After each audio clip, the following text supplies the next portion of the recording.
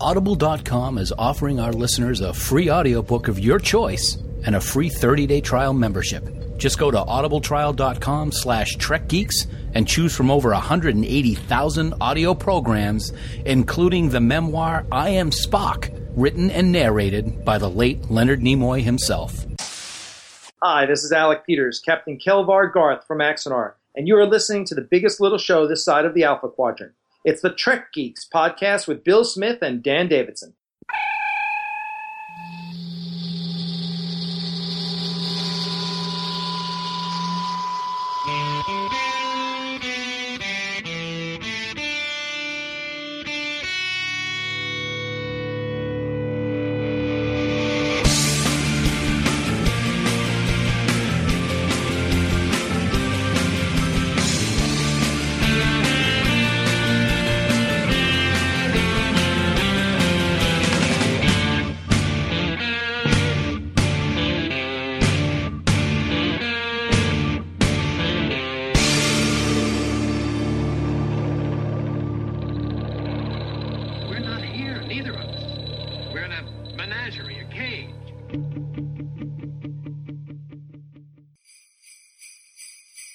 The biggest little show this side of the Alpha Quadrant. This is Trek Geeks, a Star Trek podcast. Happy holidays, everyone. I'm your co-host, Bill Smith. Joining me, as he does every single week here on Trek Geeks, he's as cuddly as a cactus and as charming as an eel. He's a bad banana with a greasy black peel. He's the very Grinchable Dan Davidson. Dan, Merry Christmas, buddy. Can you see me doing the Grinch smile? A little bit. Okay. Yeah. Happy holidays and Merry Christmas to you, buddy. It's good to be here. Always a joy to be here. Fun times, holiday season. We have no snow, dude. I know. It was 50 degrees today in Massachusetts where I work. Yeah. Unbelievable. And I was reading an article in the paper today. I'm in Portland, Maine, or just north of Portland, but I was reading the Portland paper. The long-range forecast, there's nothing for the next 2 weeks in terms of snow. It's going to be in the 40s. You know what's going to happen is this is going to turn out just like Santa Claus is coming to town. And Mr. Heat Miser and Mr. Snow Miser are eventually going to have a little detente, and it's going to dump buckets of snow Christmas Eve. That's my prediction. Okay. Also, that's the year without a Santa Claus. No, you're right. It is the year without a Santa Claus. I stand corrected. Oh, I'm right? Like that's a question? Yeah, there's a question every day. That's one of my favorite ones growing up. I used to love that one. Did it? Okay, sorry. Anyway. I should have introduced you as the Heat Miser. That's what I should have done. Yep. Well, Dan, continuing with our holiday special, today we are going to examine The Wrath of Khan with another special guest. Yeah. Absolutely. Very special guest, I would say. Whether he's the better half or not is up for debate. No, it's not. I was hoping you'd say something like that. Ken Ray, from the very popular Mission Log, a Roddenberry Star Trek podcast, is joining us to talk about his tradition of watching Star Trek II, The Wrath of Khan every Christmas. We're going to ask him some good questions about that movie and about how he got involved in Star Trek, and it's going to be a fun conversation. I think everybody's going to enjoy it. He's a quite the character, isn't he, Bill? He really is. Ken is such a great guy to talk to. We first met him in Vegas this past summer when he and John were engaging in some cosplay, which was pretty great. We'll mention that briefly in just a moment, but it's a great conversation with Ken. And as it turns out, it's episode 42 of Trek Geeks. So grab your towel and enjoy the meaning of life. It's Star Trek at Christmas time with The Wrath of Khan and Mr. Ken Ray.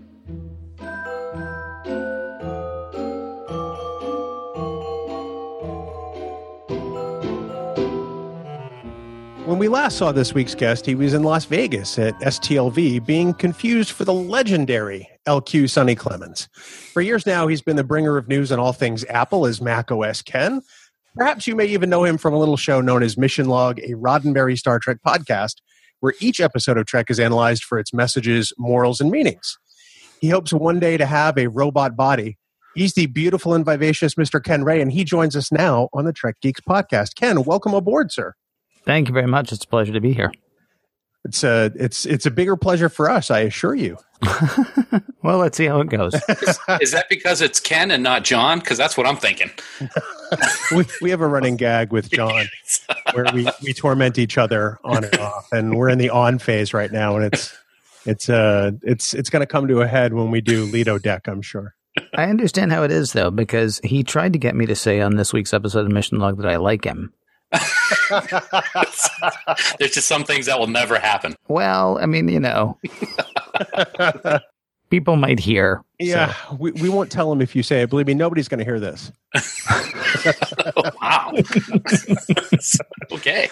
Nice. So Ken, looking at, or when we talk to people, we're interested at first how their particular fandom started and how they came into the tent.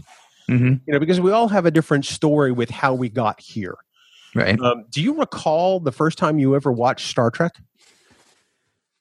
The first time I remember watching Star Trek was Star Trek: The Motion Picture. I feel certain I must have seen it before. In fact, I know I had seen it before because the first thing I'm conscious of with Star Trek is I had some of the toys when I was a kid, like a really young kid, like 5 or 6 maybe, which would have been about a year, I guess, after the cartoon was on. And I feel certain that's how I ended up with it. Either my dad or my grandparents had no idea what to get me. And so they got me Star Trek something. And so there was actually, I do remember there were lots of Star Trek toys, nothing like John, certainly. And nothing that I still have, unfortunately. But the first time I actually remember actively watching Star Trek was the motion picture. But I was 9. And it's a slow movie. It wasn't Star Wars. It was cool, but it wasn't Star Wars, and I didn't know who these people were. And then my aunt actually took me to the opening night of Wrath of Khan. And I was a little bit older. I was 12 at that point. And people were laughing at jokes that I didn't get. And people were saying things and responding to things. And it was the first time that I remember watching it and feeling like I'm missing something. I don't know when I actually started paying attention to it after that. I know if it was on in reruns, I would catch it, but I wasn't one of the people who rushed home for a certain time to watch it. Wrath of Khan, though, was sort of the turning point, was the point where I realized I really should pay attention. And then I remember actually seeing each movie after that in the theater. I can tell you who I was with. I can tell you where I was. So even though I wasn't like diehard into the show, the movies still held a lot of pull for me. And then, of course, Next Gen is really where Next Gen was like the one where I was like, hey, nobody knows anything about this. so I can be just like everyone. And that totally drew me in. Huh. Well, I guess, on all the episodes of Mission Log that you've done, because you've done a lot of them, what has surprised you the most as you've gone through this over the number of years that you've been doing it? Wow, that's a good question. What has surprised me most? Kirk wasn't the Lothario we all thought he was. That was the thing. I mean, there was always this idea that he was love him and leave him Kirk, and he sort of became that in season 3. Mm-hmm. But he was not that initially. In fact, he was married to his ship. He even talks about it, and I can't remember which episode in the first season, but the monologue is something like, I'd love to have a girl. You've seen my yeoman, but I have a girl, and it's the Enterprise. I can't remember which one it was. That would be that's the Salt. No, that's a Corbomite maneuver. Corbomite maneuver. Yep. All right, really? It's the Corbomite maneuver, really? I have a female to worry about. It's the Enterprise. Yep. I was going to guess Enemy Within, but all right, cool. Wow. Corbomite maneuver, huh? That's my favorite episode of the original series. Yeah, well, mine too. I'm actually embarrassed that I missed that. Well, good. Yeah. That was one of the things. Also, it was amazing to find out. We sort of decided that we were going to just blow through the animated series. That was the other thing. We decided we're going to do 2 per, and that still makes sense because they're only 22 minutes, 23 minutes each. Mm-hmm. We decided we're going to do 2 episodes per just to get through. And we almost started off by apologizing to people, saying we're trying to do everything. So, stick with us. We'll get through the cartoons and then we'll get to the really good stuff. Now, it turns out the cartoons were amazing. The cartoons had some horrible animation, certainly, but incredible storytelling. So that was very surprising. There are actually a couple of episodes of the animated series that I've gotten back to just to watch for the heck of it. So it's interesting because, unfortunately, I will be the first to admit I don't remember probably anything about any of the animated episodes. I've never gone back and rewatched them. So I think the reason is what you just said. The animation is just, it's early or late 70s, early 80s or something, but it never grabbed me. No, mid 70s. But here's the thing: you've got everybody except for Chekhov. First of all, so you've got all the voices with the exception of Chekhov, and then you've got really just some amazing stories. So Magic of Magus 2. They go to the center of the galaxy and they meet this guy who looks like the devil. And it turns out he's where we got the idea of the devil. This guy is. So on Saturday morning at 8:30, they're telling all these kids, hey, don't worry about it. The devil's not the devil. And the thing is, if you're telling kids the devil's not the devil, you're also telling kids, and so maybe God's not, what's that word? God. And, it's like happening, coming up next, banana splits. It's kind of amazing. There was actual, there was real sort of philosophy in some of it. And there's also innuendo. They were making Star Trek but it's like they were making Star Trek with a super 8mm camera and, and no costumes and bad, but still amazing stories. And lots of Jimmy Doohan. Lots. James Doohan and Nichelle Nichols were like 90% of the voices. Yeah. Wow. So you mentioned that Next Gen is your Trek. Yeah. Do you enjoy watching it as much now that you're examining it much more critically? Well, maybe. I don't know. I was older, certainly, by the time Next Gen came on. I was in my late teens, I guess. But it was still just sort of a fun thing to watch. I would imagine it made me think. But, yes, I still enjoy it. But, we're watching it in a very different way now. There's very few things that I like that so much, I'm going to watch it 3 more times this week. So, we do go at it with a certain rigor, I guess, that we might not otherwise. But, yeah, I still very much enjoy it, especially when I hit on an episode that I vaguely remember or don't remember at all, which with my memory is fairly frequent. I understand that all too well. Mm. On that note, we asked John this question, so I'm going to ask you the same question. Is there ever an episode that you remember really liking or really not liking originally, but when you had to rewatch it to examine it for the show, your opinion changed? Is there a specific one that comes to mind? I can't really answer this question well. There is one in particular that involves something called an exocomp or an exobot or something like that. And I hated that episode. And we have not gotten to it yet. Yep. So I'm assuming I'm still going to hate it. Because as memory serves, so when Rod Roddenberry asked me to do this show, my flip answer was, so basically you want to pay me to do what I did all through my 20s, which was I would sit and watch an episode of Star Trek in reruns at this point. I watch an episode of TNG in reruns with my roommate, and then he and I would talk for like 3 hours. So, of course, we had to pare it down. Couldn't be 3 hours. But we'd sit and talk about it for forever. And I remember one time we watched the Exocomp episode, and I was like, this has been done. They've done this 1,000,000 times already, and they've done it better. And we could actually name episodes at the time where they had done it better. So I'm not looking forward to that at all. But I can't. That's sort of my preemptive answer, in a way. I can't think of one recently. I know that I was never one of the people who hated Diana Muldaur. I never hated Pulaski, and I came away still not hating Pulaski. In fact, I think she had a little bit more to offer than I realized at the time. That's interesting. Again, I was a 17-year-old boy, so she replaced Gates McFadden, and that's wrong. Yeah. But having said that, it's taking Crusher a lot longer than I remembered to sort of become a real character as opposed to a stand-in for, oh, well, we need a woman, we need a mother for Wesley. Yep. So here's Gates McFadden. Pulaski was actually more of a character in her one season than Beverly has been, at least through the first season and a half that she's been there. But then there have been a couple of wonderful scenes, both between her and Picard and between her and Wesley, that have sort of redeemed that. But it's really hit or miss. Interesting. It seems like.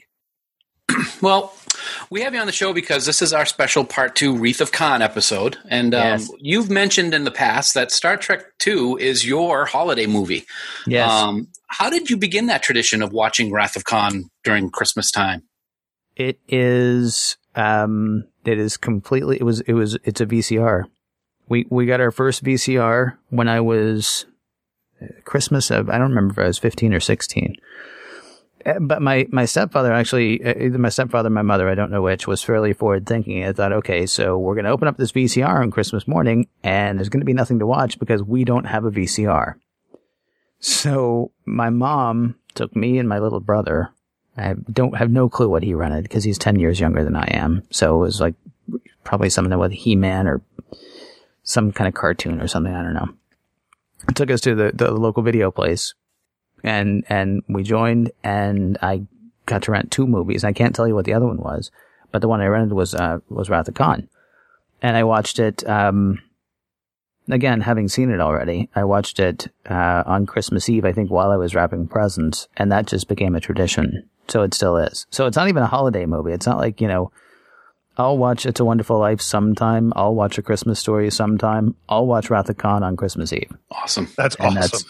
that's when that happens, and that's how that started. I would have no problem if TBS had a 24-hour marathon of Star Trek II: The Wrath of Khan instead of a Christmas Story. I love Christmas Story. It's one of my favorite ones. But it's funny also, Ken, that you mentioned that because you just made me flash back to when I was either just about to turn my teens or just in my teen years when we got our very first VCR, those big giant ones. You got you got to watch Star Trek Wrath of Khan. I got National Geographic's The Namib Desert. Wow.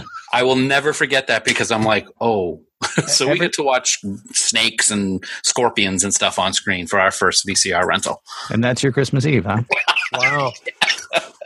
That's the way I am. That's why I am, Bill. Why do your parents hate you, Dan? I started watching Wrath of Khan pretty much whenever I had downtime as a kid. We got a VCR. It took forever. I think we were like the last family on the block to finally get a VCR. And one of the first movies my mom ever got was Dirty Dancing. So I was subjected to that time and again until I recorded Wrath of Khan off TV. And I was so vigilant to hit pause whenever it went to commercial and then to make sure that, the VCR didn't just stop because some of them would do that if you left it on pause for too long. Yeah. And I would watch that TV cut over and over and over. I think I wore that thing out finally. I don't even, honestly, I rented it for years. I don't know why I never bought it, but I didn't. In fact, I may actually own my first version of Wrath of Khan only for the past 3 years. I think it was actually renting it or something. I mean, I know there were some years that I missed. I mean, I know there have to have been because I didn't have a VCR and there were no DVD players at the time. I mean, so it's not been every single year since I was, 14, 15, however old I was. But for the past several, certainly. And of course, now that people know about it on Mission Log, it's kind of like, I'm practically required to watch it now on Christmas Eve, which is fine because I like it, but can't miss it for anything now, I feel certain. Well, I think Dan will probably be checking up on you in years future. I'm just Yes. Yep. I'll send my little exocomps out to check on you. So, Ken, there are qualities in this movie that seem sort of contrary to the whole idea of, Gene's vision, trademark, and in quotes. Mm-hmm. You guys touched on this a little bit when you talked about Wrath of Khan and Mission Log. I mean, this film endures as the best of all of the Star Trek films among fandom. There's more realistic violence. There's blood. There's eels, boring their way into people's brains. There's more militaristic and naval feel about Starfleet. And it's a Star Trek that's less about the exploration we knew it to be on TV and even in the motion picture. But yet we love it because it is what it is. And it's not necessarily that prototypical Gene's vision. Are we as fans? Well, I mean, there are even fans who criticize the JJ movies for not having those very same qualities, about exploration and all that I just mentioned. Are we right to put it on as high a pedestal as we are as fans?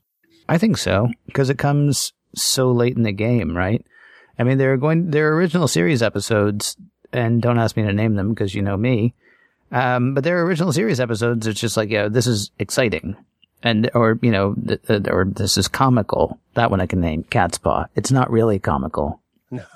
or scary or whatever it's supposed to be, but. Or good. Or good, yeah. It's none of those things. But we know those characters at that point, and so you can have an episode that doesn't necessarily conform. Now, if the CBS series that's coming out is just all shoot 'em up, bang bang, that'll be disappointing. If it's half and half, I think we'll be lucky. And if it's 75% vision and exploration and 25% shoot 'em up, then we'll be insanely lucky. Yeah. But yeah, I mean, we know Spock and we know Kirk and we know Bones at that point. We don't know Saavik, which is kind of exciting. We're getting backstory on Kirk. But it's okay to get backstory on him at that point because we've known him for so long. That's kind of an interesting thing. And they do, I mean, the uniforms in the original, in the motion picture were like a disco, kind of threw off. and so you get sort of a unifying look of the whole thing as well. I mean, there's a lot about it that I think is absolutely wonderful to see. And you get Khan. I mean, you get to revisit something that happened in the series before.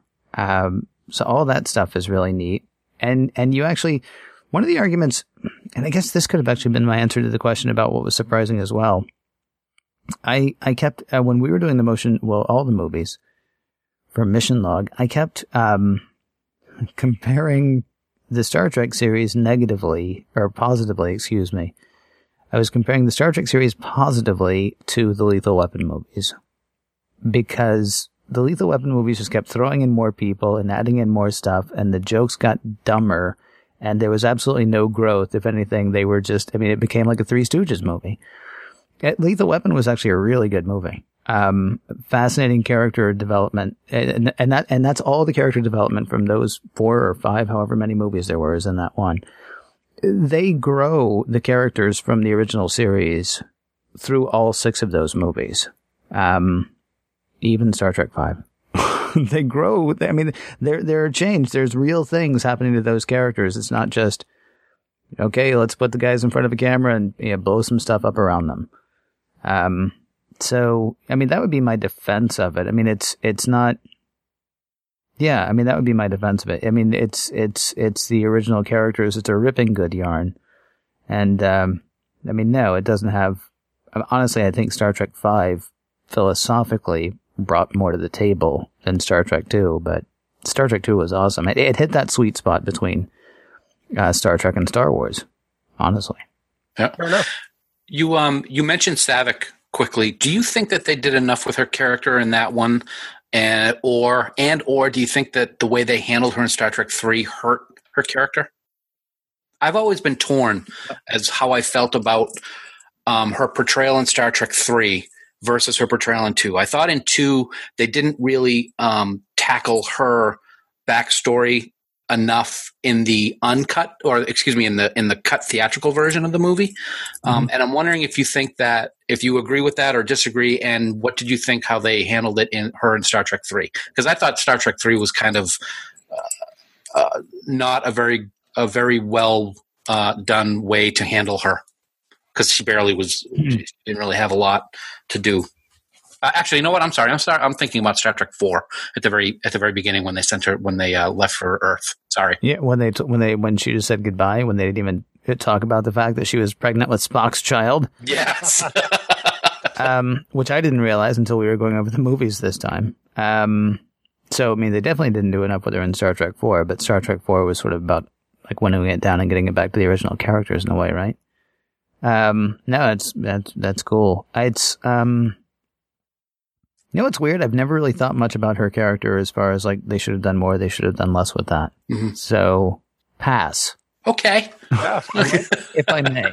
That's all right. All right. It was always dismayed that Saavik didn't come back in 6 and instead we got Valeris. Oh, I understand yes. the two characters serve different purposes, but I thought it would have been nice to tie it together at the end, but that's just me.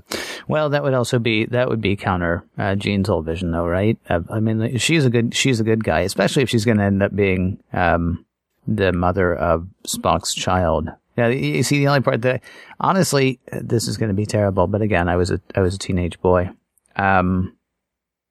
Robin Duke is no Kirstie Alley. Kirstie Alley went in like 1982 to 1987, right? And I had a hard time buying her in that role, actually, just because there was something about Kirstie Alley, and it wasn't just I don't think anyway.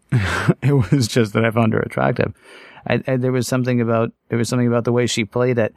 I never felt like Saavik was Saavik after that, in a way. No, I agree. Yep. I would say I agree. And that's probably the reason I feel the way I do, because it was not Kirstie in the next two movies. Yeah, maybe so. Interesting. All right. So let's go back in time or to a parallel universe, perhaps, whichever you prefer, and assume for a moment that Ricardo Montalban passed on playing Khan in Wrath of Khan. And at that point, the studio decided they wanted to go in a different direction and not do Khan. What original series episode would you have liked them to see in a sequel to, if they were going to do that? Oh, wow. Catspaw.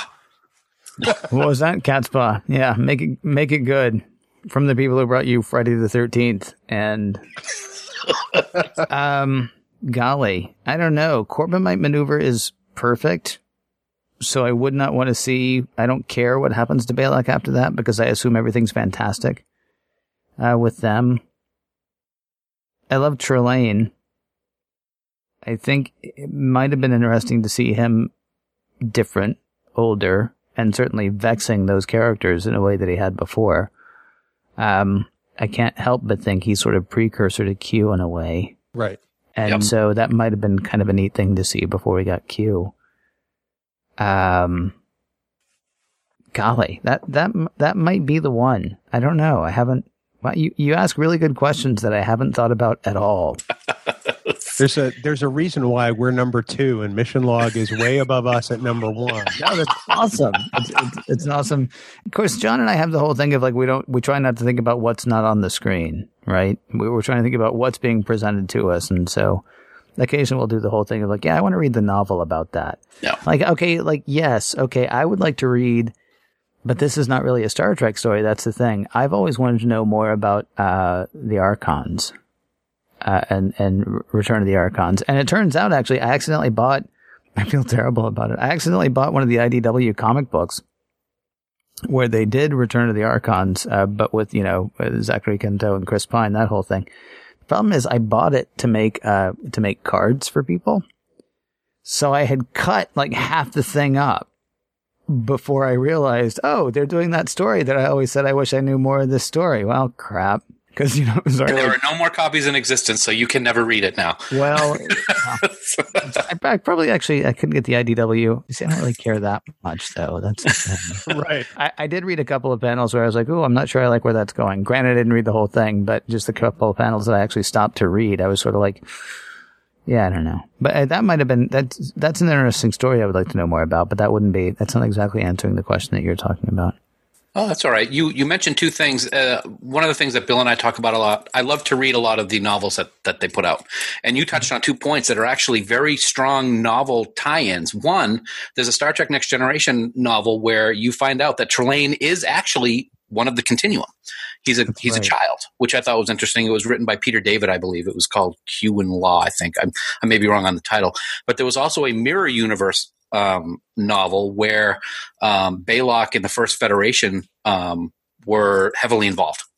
And it was they massacred Starfleet, and they had Chekhov and McCoy hanging by the gallows in front of Starfleet headquarters. It was pretty gruesome. It was pretty cool, too. Huh, interesting. What was that called again? Unfortunately, I don't remember the titles. It was actually a William Shatner written novel, the Mirror Universe one, which dealt with the First Federation. And I believe the other one was Q and Law, but I'd have to double check if that's the one that has Trelane in it. Q and Law sounds right to me. I had not heard of the other one, though. You see, it's interesting. I never thought the First Federation was actually a thing. I thought it was just something that Baylock was making up. Oh, yeah, no. In the Mirror Universe, they got a whole backstory about it. It was pretty cool.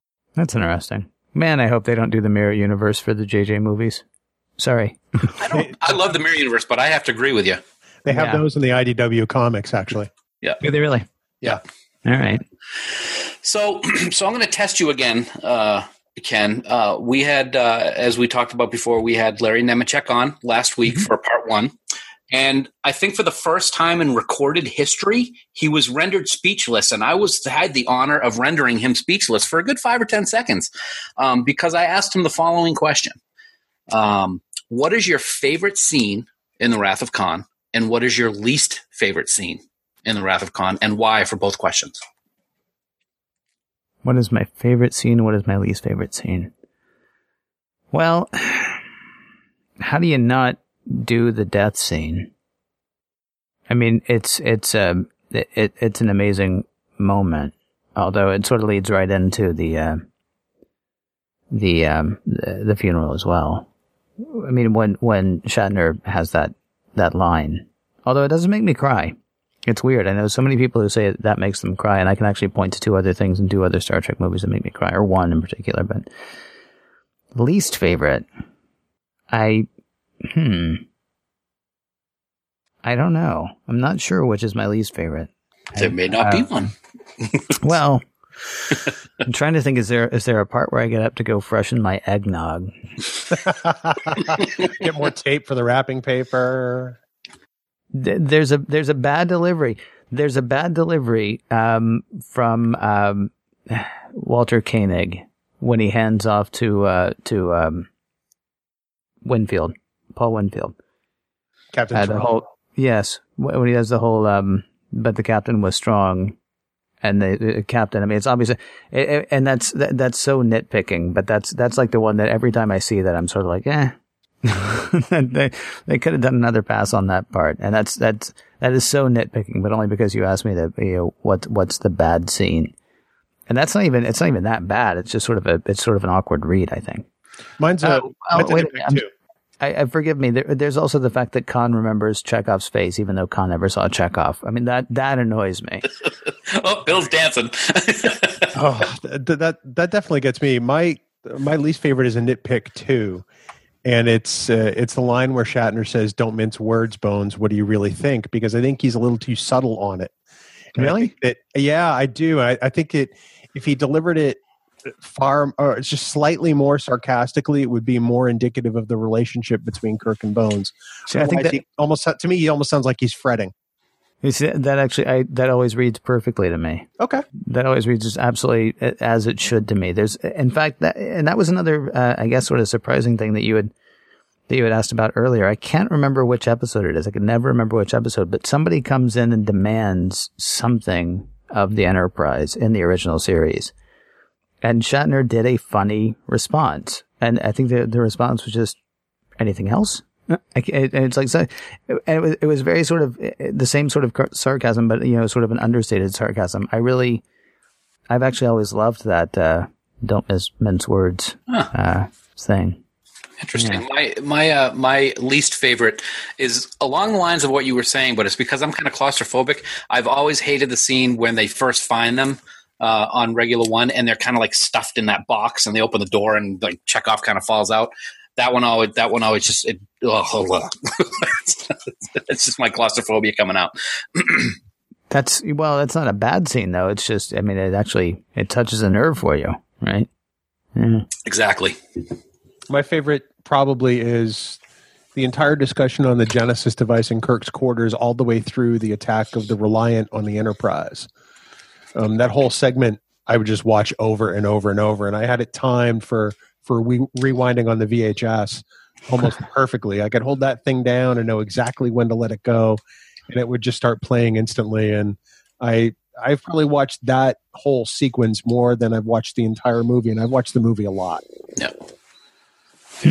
I have a similar time frame of my favorite scene, and for a different reason though. The first time that the Reliant opens fire on the Enterprise is my favorite scene in the movie because of the music. The musical score during that 5 minutes or whatnot is some of the best music in any of the films, and it's its own character almost, and it really gives a lot of emotion to it. And of course, the acting by Ricardo and everybody else is fantastic during that. So that's my favorite scene. I have to say though, I like you, Ken. I didn't cry when Spock died.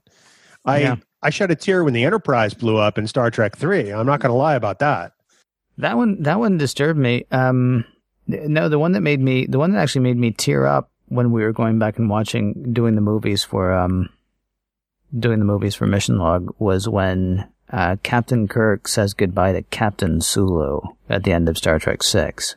That actually, it was like, that was a long time coming for him to, be an equal. And the fact that they address it as, I mean, it wasn't like, get out of here, you nut, or, they didn't thank him or any of that stuff, it's just like they were two equals. And again, that's part of the whole growing almost every character. I don't really know that Chekhov grew a whole lot. And there you go, Bill. I don't know that Scotty grew a whole lot either, unless you count that relationship that he supposedly had in Star Trek 5. I know, right? But I mean, Sulu grows certainly, and of course Spock and McCoy. You get some interesting backstory. I'm not sure that McCoy grows, but we learn a lot more about him, and of course Kirk does, which is kind of funny because he spends zero time growing in the original series. But again, that was sort of one of the amazing things about the movies in general. Right. We did an episode recently where we each picked 5 characters that we thought Star Trek could do without. And the number one on my list actually was Chekhov. Partly because I never liked the character. I love Walter Koenig, don't get me wrong. Yeah. I thought the character didn't necessarily add a whole lot. Yeah. And considering the reason for his creation, essentially to bring kids in from the network. Right. It never really worked for me personally. At the same time, though, you kind of love the fact that at the height of the Cold War, they put a Russian on the bridge. Right. I mean, it could have been any Russian. Yeah. But, okay, so would you rather see him or would you rather see Mress on the bridge? Because the whole purr thing got really annoying after a while. That's a good point. I would like to see, I suppose, either of them other than Mr. Carl. And I'm sorry if I made you spit out whatever you were drinking. That's all right. That's all right. No, Carl was sort of okay. That's one of the failings in the movies. That actually could be a failing of Star Trek 2, honestly. Hey, there's Kyle. What's he doing there? Well, they had to put him somewhere, and nice, so good. But same thing with Rand, and same thing with the Chapel, actually, in the movies. It's sort of like, oh, hey, wouldn't it be neat to see these characters again? Well, in some sort of context, maybe. I mean, the only time we saw Chapel really do anything in the movies is in the motion picture, and she killed 2 people on a transporter pad, for God's sake. When that was that her? Rand, that was Rand. Sorry, I meant Rand. And she did not kill them. No, that's the thing. Yes, I know. Shatner shoves her aside, and then he turns to her and says, "There's nothing you can do." And she's like, "Well, no, especially from the back of the room." Where you shoved me, but yeah. Well, and Chapel comes in motion picture and fixes Chekhov's burn, or tries to, before Ilea says, "I got this." Yeah, that's great. Like, the pain is gone. Thank you. So we don't get on a Chekhov rant here, Ken. Where can folks find you on social media? I'm sure that you've got your fans on Mission Log and everything, but where can folks find you online? Well, macOS Ken has been the thing that I've done forever. It actually turns 10. Wow. Next month. So macOS Ken tends to be the way to find me. That's Instagram. I believe there's a macOS Ken page on Facebook, but somebody else started it, not me. So I'm not sure if it's still going, but that's kind of cool that somebody started that. So yeah, macOS Ken is the best way to look for me. Awesome.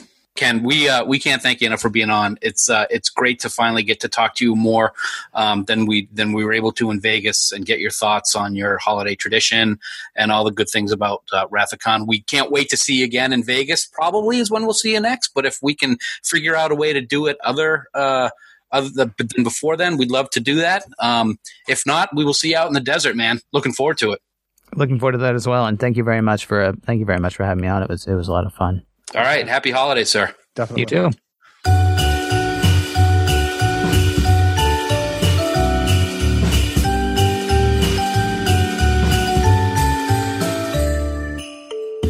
So, Bill, I think it's safe to say that when we have these awesome, famous guests on, I get a little, oh my God, it's Vic moment, because how on earth I said that it was Chapel in the transporter controls instead of Yeoman Rand, I felt like a fool.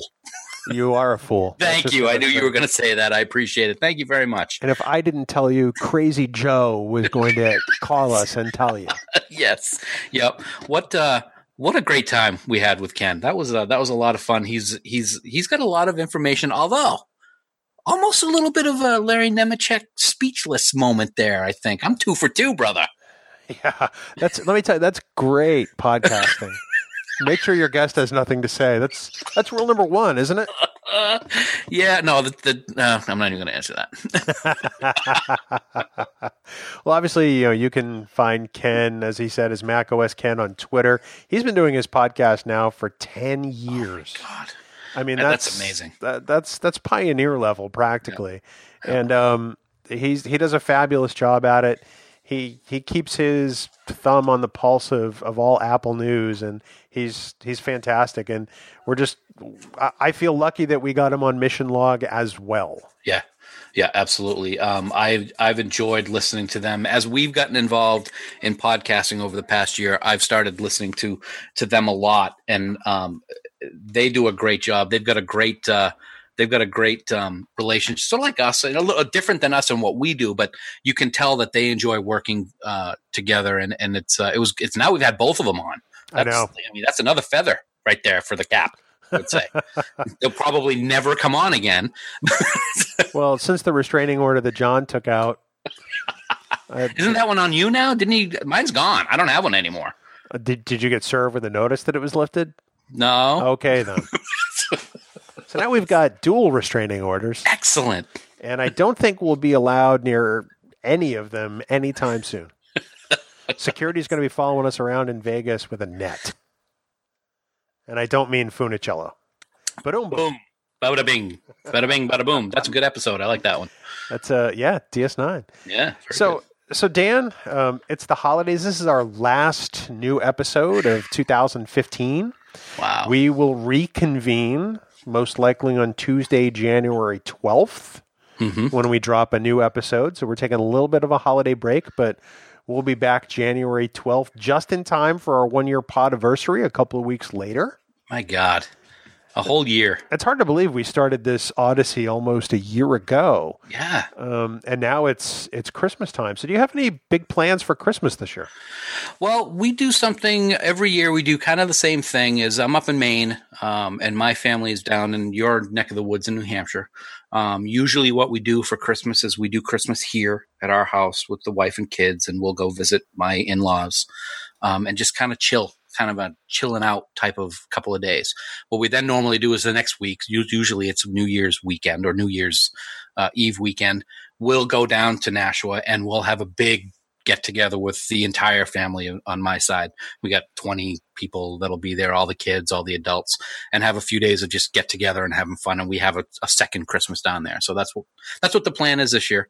Last year we did kind of a surprise, and we actually drove down to Nashua on Christmas Day and showed up my aunt's, where everyone was for Christmas dinner. And that was a big surprise to my mom. So that was a memory. A little tear comes out. That's very cool. We're not doing that this year, Mom, so don't get any of your hopes up. Wow, your mom listens? I would hope so. I'll have to check. Just let that thought keep you warm, buddy. Yeah. What about you, man? What are you up to? We're gonna actually try to stay home this Christmas. So we're gonna probably see Kelly's parents Christmas Eve. Yep. And then we'll probably see my mom at some point Christmas Day. She's usually at one of my other sister's houses. But, before what we would do is we get up in the morning and then we head over to see my mom. And then we come back and we let our dog out for a quick potty break. And then we get back in the car and head to Kelly's parents and spend the rest of the day there. Primarily because we spend Thanksgiving with my relatives down in Georgia. Yep. And, we wouldn't get to celebrate Christmas ourselves until like 9 or 10 o'clock at night. And at that point, it's almost bedtime for us. Right. Yeah. So we'd wind up doing most of our stuff the day after. So we're going to try it a little different this year and see if we can create some new traditions. We'll see if we can also get my whole family together after Christmas, maybe like early January for maybe an ugly sweater party / Yankee swap, which would be kind of cool. Nice. Do you have any ugly sweaters? Besides the one that you're wearing right now? Wow.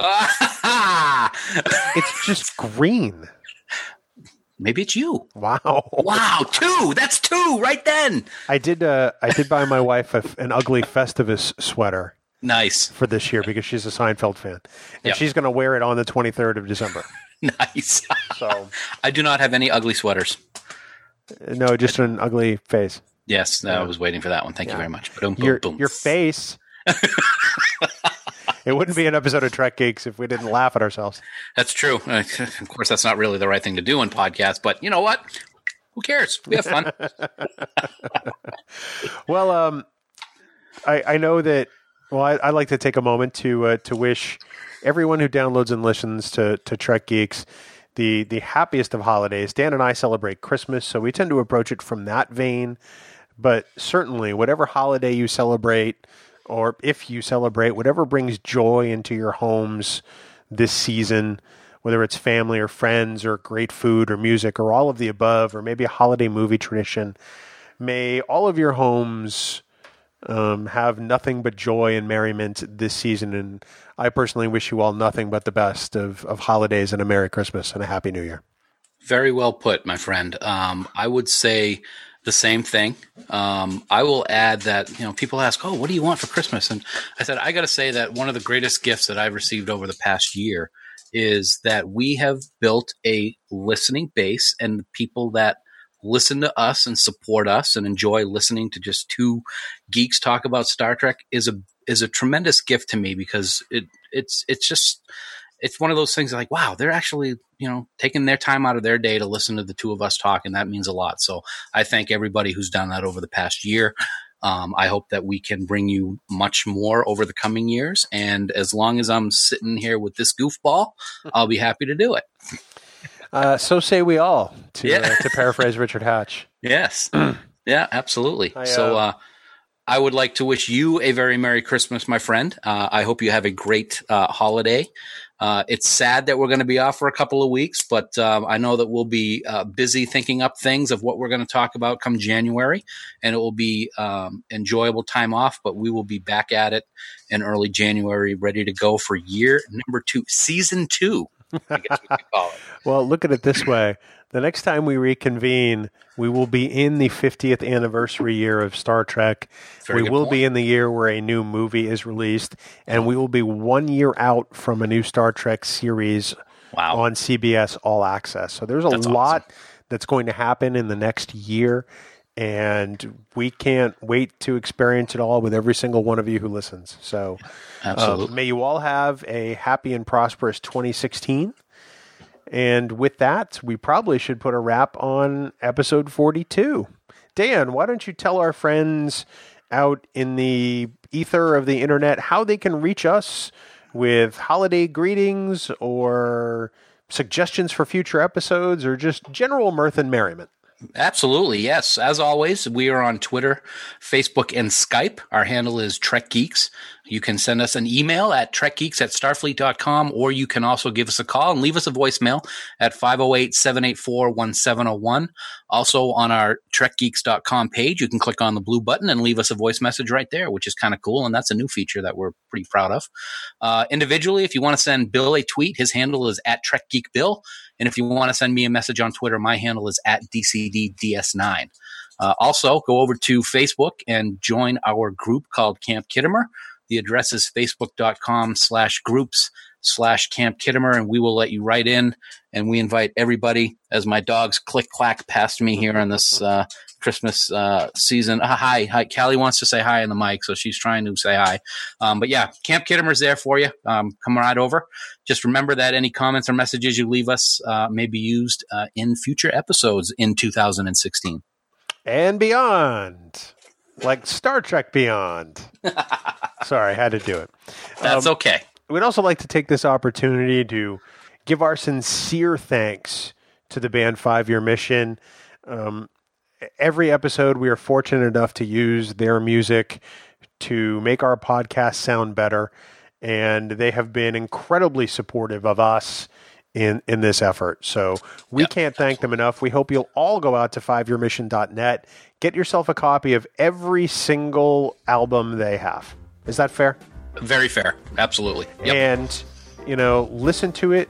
And, let CBS and Creation Entertainment know that you want 5 Year Mission back as the house band for STLV 50 in August. Yes. That would be prime. We would love you for it. And Dan would be willing to sing songs to you if you do that.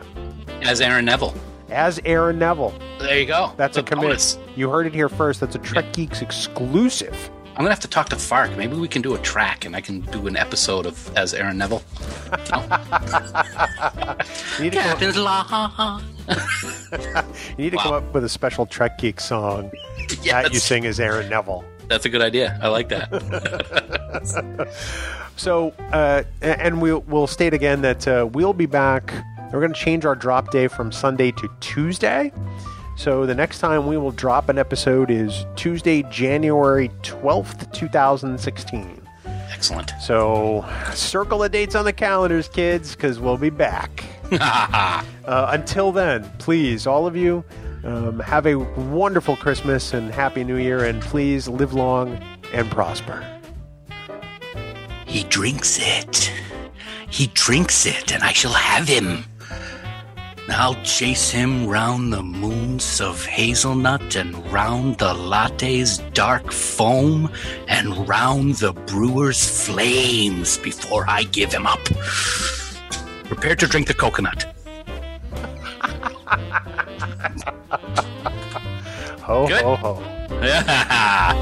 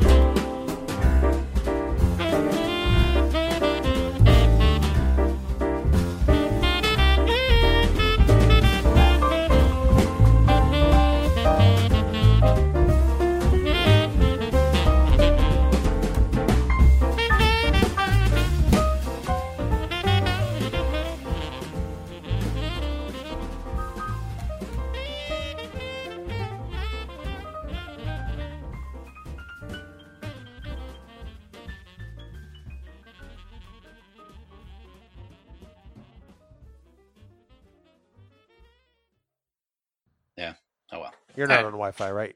You know what? I don't know if I am on this machine. No, I'm not. I am not. I'm on Hardwire. Yeah, me too. Yeah, you're Hardwire. So, Jesus?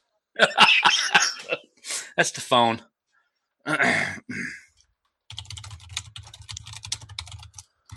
So, I figured that.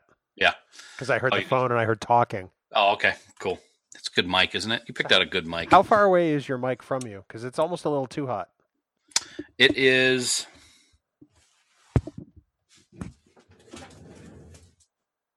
You should probably try to move it about half that distance toward you. Toward me? Toward you. How's that? Much better. So the further away it is, the more you sound like you're in a tin can. Oh, that's what you mean by hot. Okay. Yeah. All right. I thought you meant it was too loud. Well, that too, but I mean, I can compensate for that on my end. Oh, okay. So this is better. Yes, the closer it is to you, the better. How's this? I'm gonna kill you. Okay. All right.